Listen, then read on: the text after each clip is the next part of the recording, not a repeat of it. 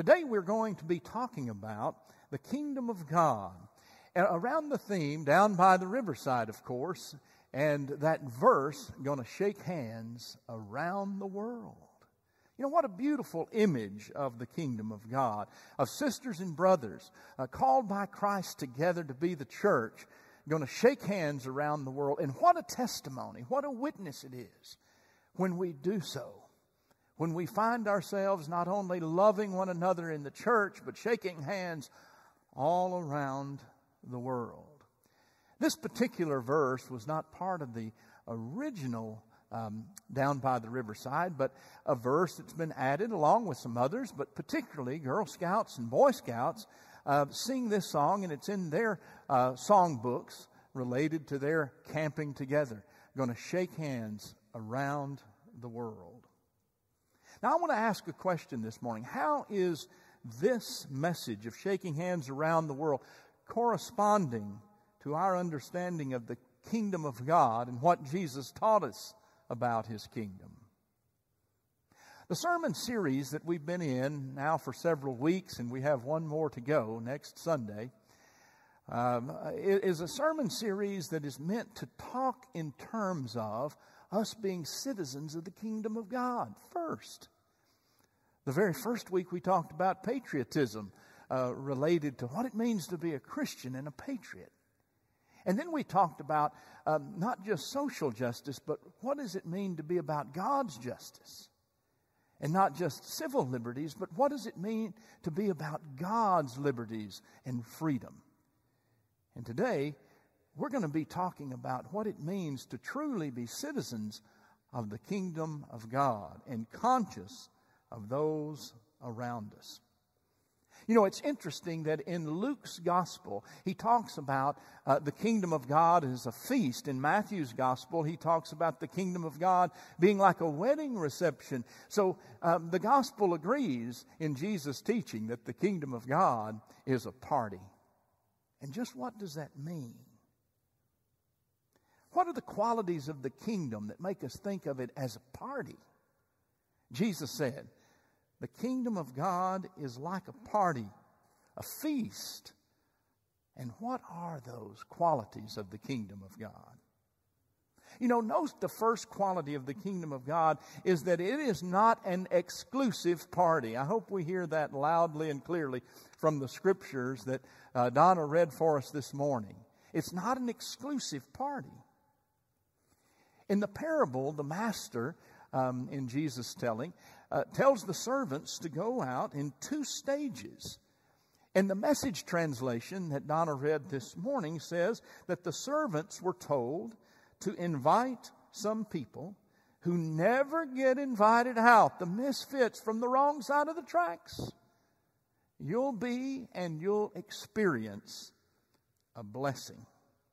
They won't be able to return the favor.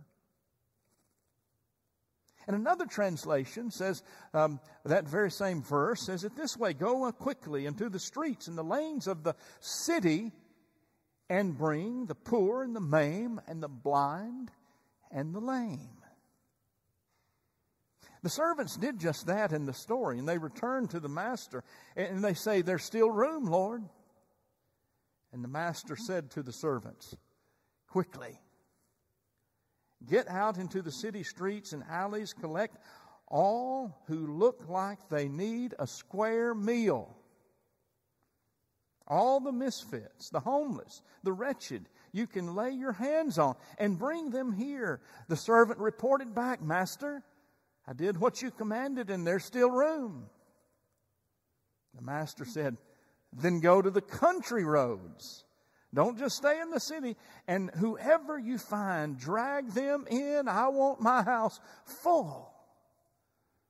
What a beautiful image of the kingdom of God, that the master wants the house full, wants everybody at the party. And wants the servants, that's you and that's me, to be about the inviting. So you see, this is not an exclusive party that Jesus calls us to. The invitation of the Master is to be part of a kingdom that is inclusive and broad in its invitation. Now, friends, there's a foundational theological issue that we must address related to the kingdom of God. And the big issue is whether God's invitation, whether God's grace is limited, or is it universal? Is the invitation narrow and restricted, or is it broadly offered?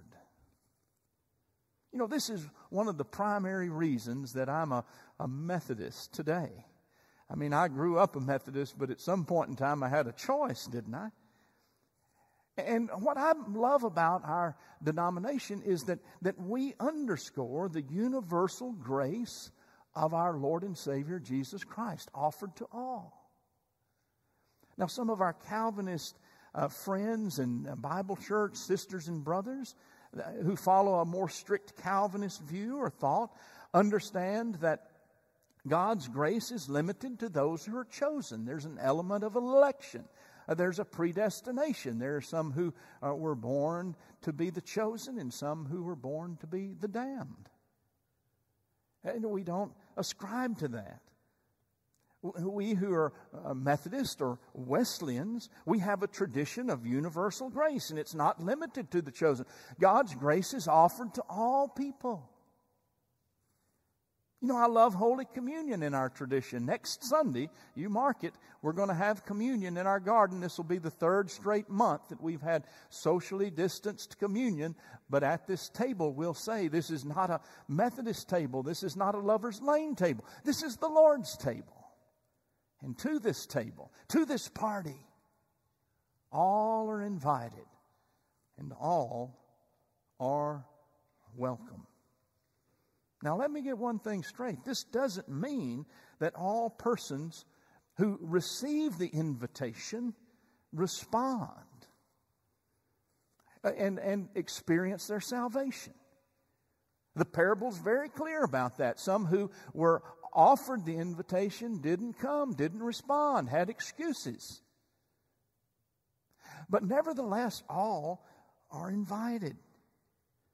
Now, we realize that salvation is something we respond to by faith, right? Otherwise, this gift of salvation that's all beautifully wrapped and has our name on it, if we don't open it and experience, then it's a gift that is not really and truly received. And our work as the servants in the kingdom, it is never over until all persons know the gift and receive it. We have our work cut out for us, don't we? But it's glorious work. It's kingdom work. Now let's be perfectly clear about the good news of God's kingdom. It's like a party centered on God's love, and I want to underscore this with some key scriptures that we have in our Bible. But if I read all of the scripture pertaining to this particular point, we would take up the whole sermon time. I do want to highlight that God's grace, God's kingdom grace, is universal. It's offered to all.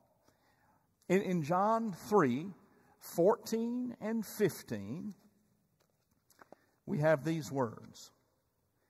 And as Moses lifted up the serpent in the wilderness, so must the Son of Man be lifted up, that whoever believes in him may have eternal life. And then, of course, John 3:16, the very next verse. For God so loved the world that he gave his only begotten Son, that whosoever believes in him should not perish, but have everlasting life. And then John 4, just the very next chapter. Everyone who drinks of this water will thirst again, but whoever drinks of the water that I shall give you will never thirst. The water that I shall give him shall become in him a spring of water welling up to eternal life.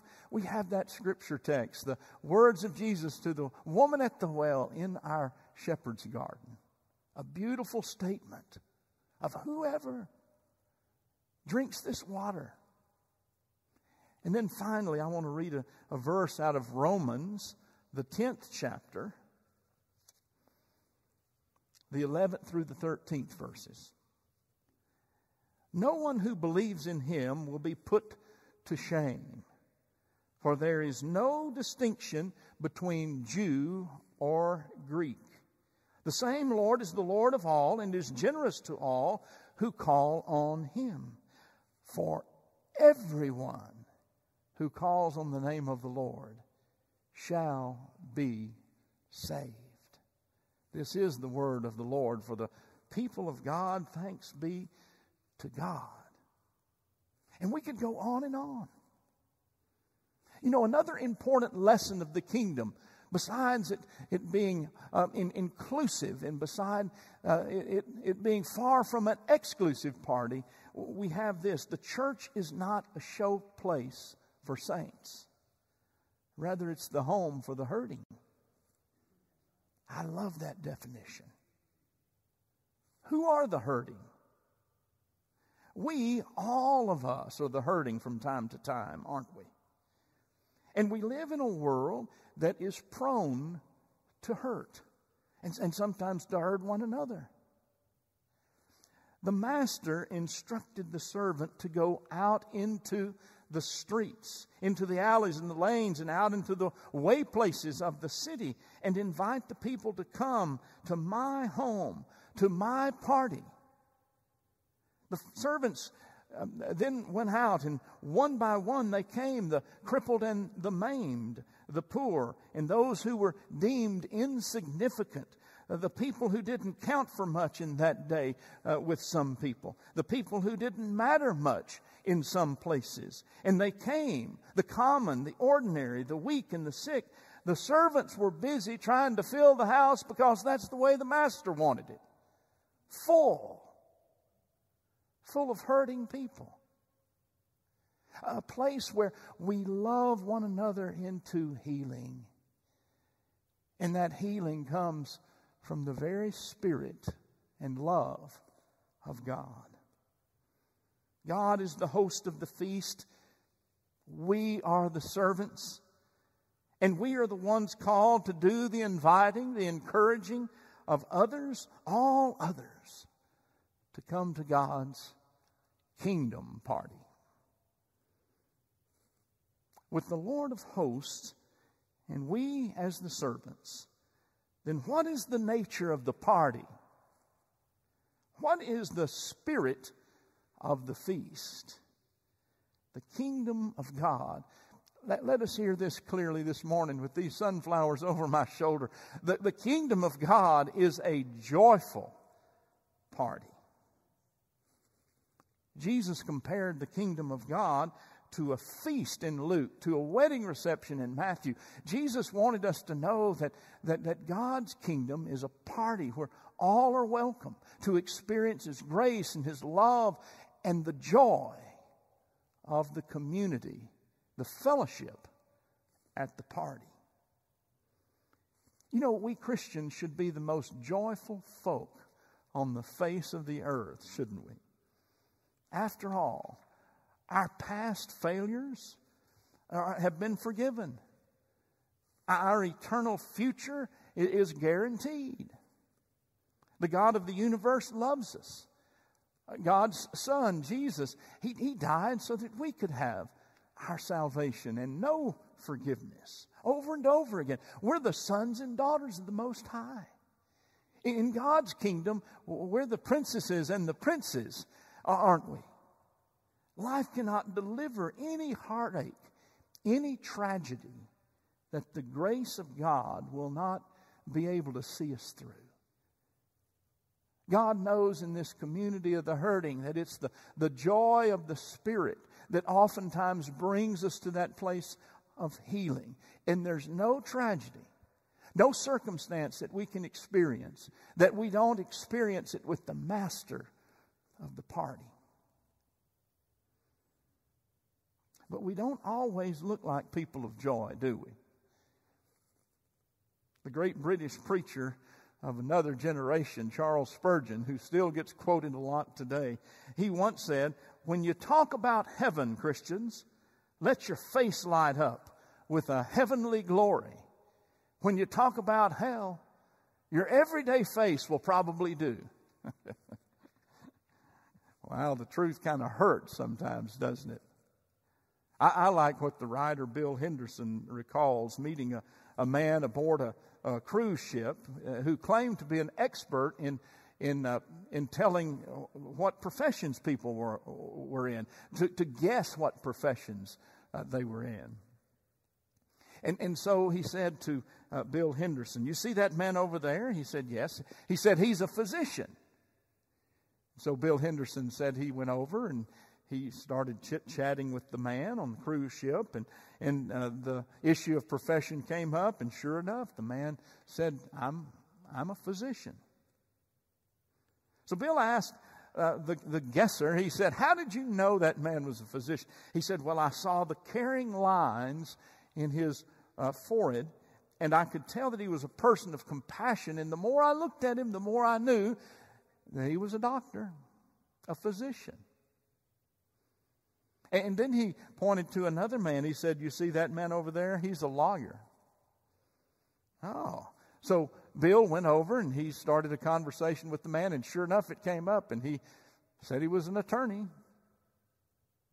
And Bill returned to the man. He said, "Well, how did you know that?" And he said, "Well, I looked at him, and I saw that he had kind of a scholarly look about him, and he appeared to be somebody who was very professional and somewhat formal, and so I just knew he was an attorney." Then Bill pointed to another man. He said, "What about that man over there?" And he said, "Well, he's a preacher."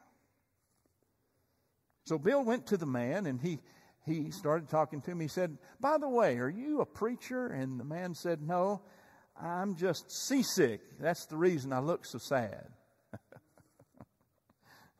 Now, how strange it is when we Christians are long-faced, especially we preachers. But we can become that way too, can't we? We need to remind ourselves that we who are people who have been given so much should live out of the joy of being the recipients of God's good gifts of grace and love, the gift of His kingdom.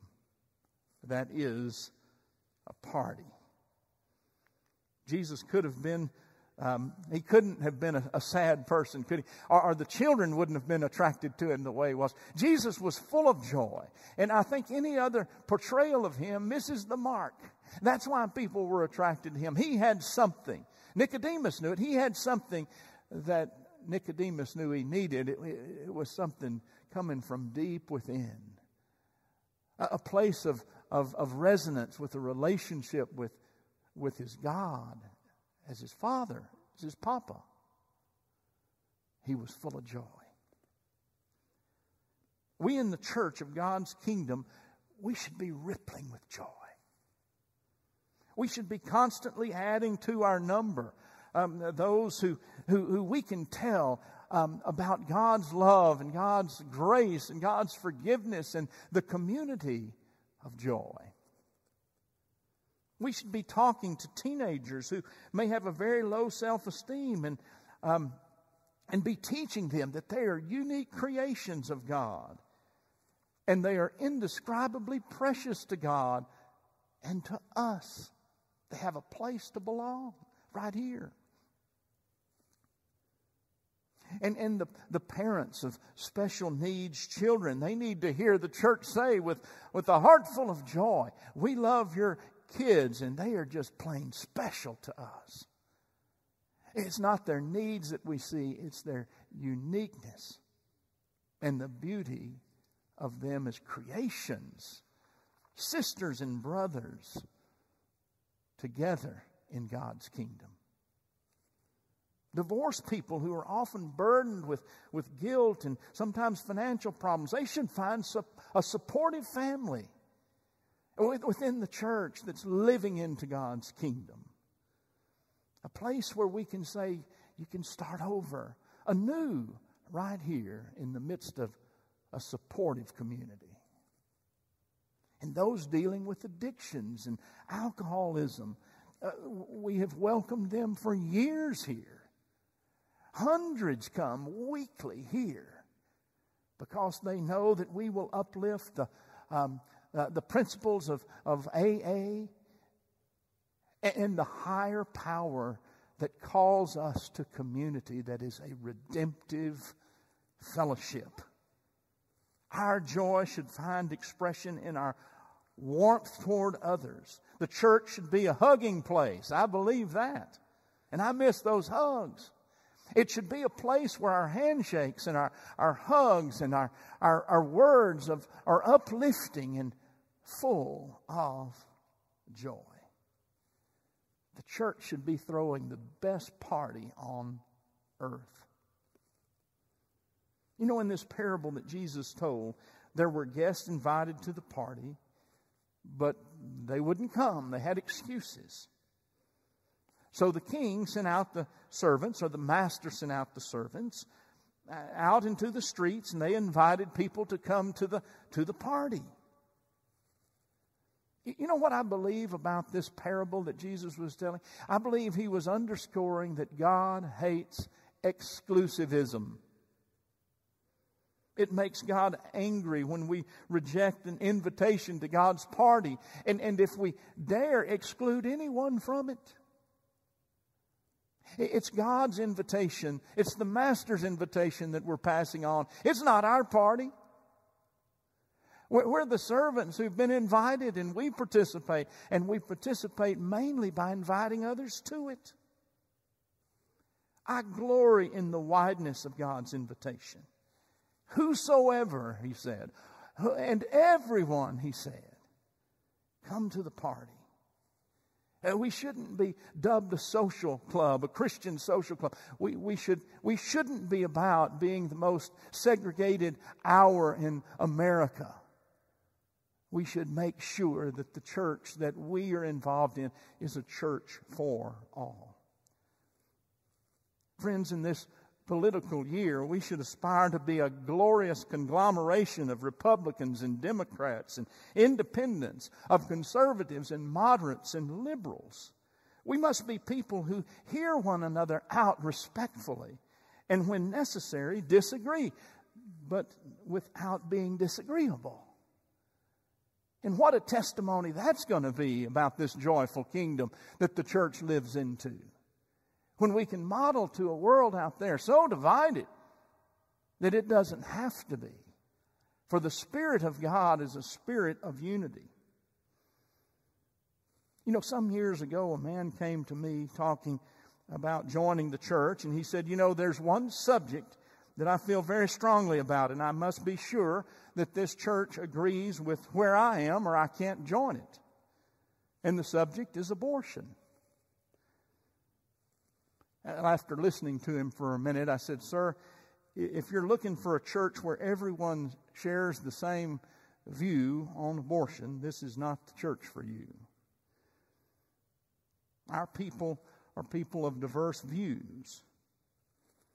But if you're looking for a church in which people will hear your views respectfully, whether they agree with you or not, this may be the church for you. And furthermore, there could be many other topics and socially conflicted matters that we could address. LGBTQ rights, racial equality, immigration, prison reform. And we don't all have the same view. But we can come together and we can discuss like we're going to do tonight in a panel. We can come together and discuss because we know that there is a level of respect that God calls us to in His kingdom. And it's a level of respect that is a model of unity to a world in need of it. A few years ago, a wonderful creative Christian sociologist, Tony Campolo, traveled to Honolulu, Hawaii for a speaking engagement. And I understand Tony is not in good health right now, and we want to pray for him because he has written wonderful books and has preached wonderful sermons and spoken in so many different ways about the kingdom being a party. Well, as the story goes, he flew all the way from Pennsylvania, where he lives, to Hawaii. And he had an awful case of jet lag. Therefore, at 3 a.m. in the morning, he was wide awake, so he left the hotel and he found a little all-night diner near the hotel. He sat there sipping coffee and glancing at the newspaper. And then the door of the diner swung open, and in marched 8 or 9 provocative and boisterous prostitutes. Their talk was loud, and it was crude. Tony said he was just about ready to make his getaway when he heard one of the women say, who was actually at the counter right next to him, "Tomorrow's my birthday, and I'm going to be 39, she said. One of her friends responded in a sarcastic tone. "So what do you want from me, a birthday party?" She said, "No, I don't want a birthday party. I've never had a birthday party in my entire life. So it's too late to start now." Suddenly, Tony Campolo, he had an idea. And as soon as the women had left, he stuck around so he could talk to the owner there, whose name was Harry, the owner of the diner. And he said, do you know those women? Do they come here every night? And the owner said, "Yes." About the same time? He said, "Yeah, about the same time, about 3 to 3:30 every night." He said, "I have an idea." I said, the one who was sitting closest to me, she said it's her birthday tomorrow, and I'll pay the bill if we can have a little birthday party for her right here in the diner. A smile spread across Harry's face. He said, "That's a good idea. Her name is Agnes." So he called his wife out of the kitchen, and he said, this man wants to throw a birthday party for Agnes tomorrow. And they talked about it, and they said, "Well, we can provide a cake." So the next morning, about 3 a.m. in the morning, Tony Campolo had already decorated the diner with crepe paper, and he made a big sign reading, "Happy birthday, Agnes." The word had gotten around somehow, because at 3 a.m., every prostitute in Honolulu had crammed into that diner. It was wall-to-wall prostitutes and Tony and Harry and his wife. About 3:30 on the dot, Agnes walked in and was confronted with the cake and the burning candles. And people started singing loudly, "Happy birthday to you, happy birthday to you, happy birthday, dear Agnes, dear Agnes, happy birthday to you." She was flabbergasted, stunned, shaken. She couldn't say a word. Her eyes were wet. She blew out her candles and looked around, and then just openly started to cry. Tears of joy. And after the party was over, Tony asked the group if he could say a prayer. And he prayed for Agnes and everyone else who was there. And then after everyone was gone, he thanked Harry for going along with the party. And Harry said, "Hey, you didn't tell me you were a preacher. What church do you belong to?" Tony said in one of those rare moments, just the right words came to his lips. And he said, "I belong to the church that throws birthday parties for prostitutes at 3:30 a.m. in the morning." I'd like to think we're a church like that. I'd like to think that we're a church like the one Jesus described, the church of the masters, the kingdom of God church, that we're servants in that kingdom, and that we are committed to being invitational, inclusive. I hope that all of God's children not only know that they are welcome here, but we make sure that they know we are inviting them to experience God's grace God's love and God's joy that we experience together in God's church, in the kingdom of God that we're working, will come on earth as it is in heaven. Amen.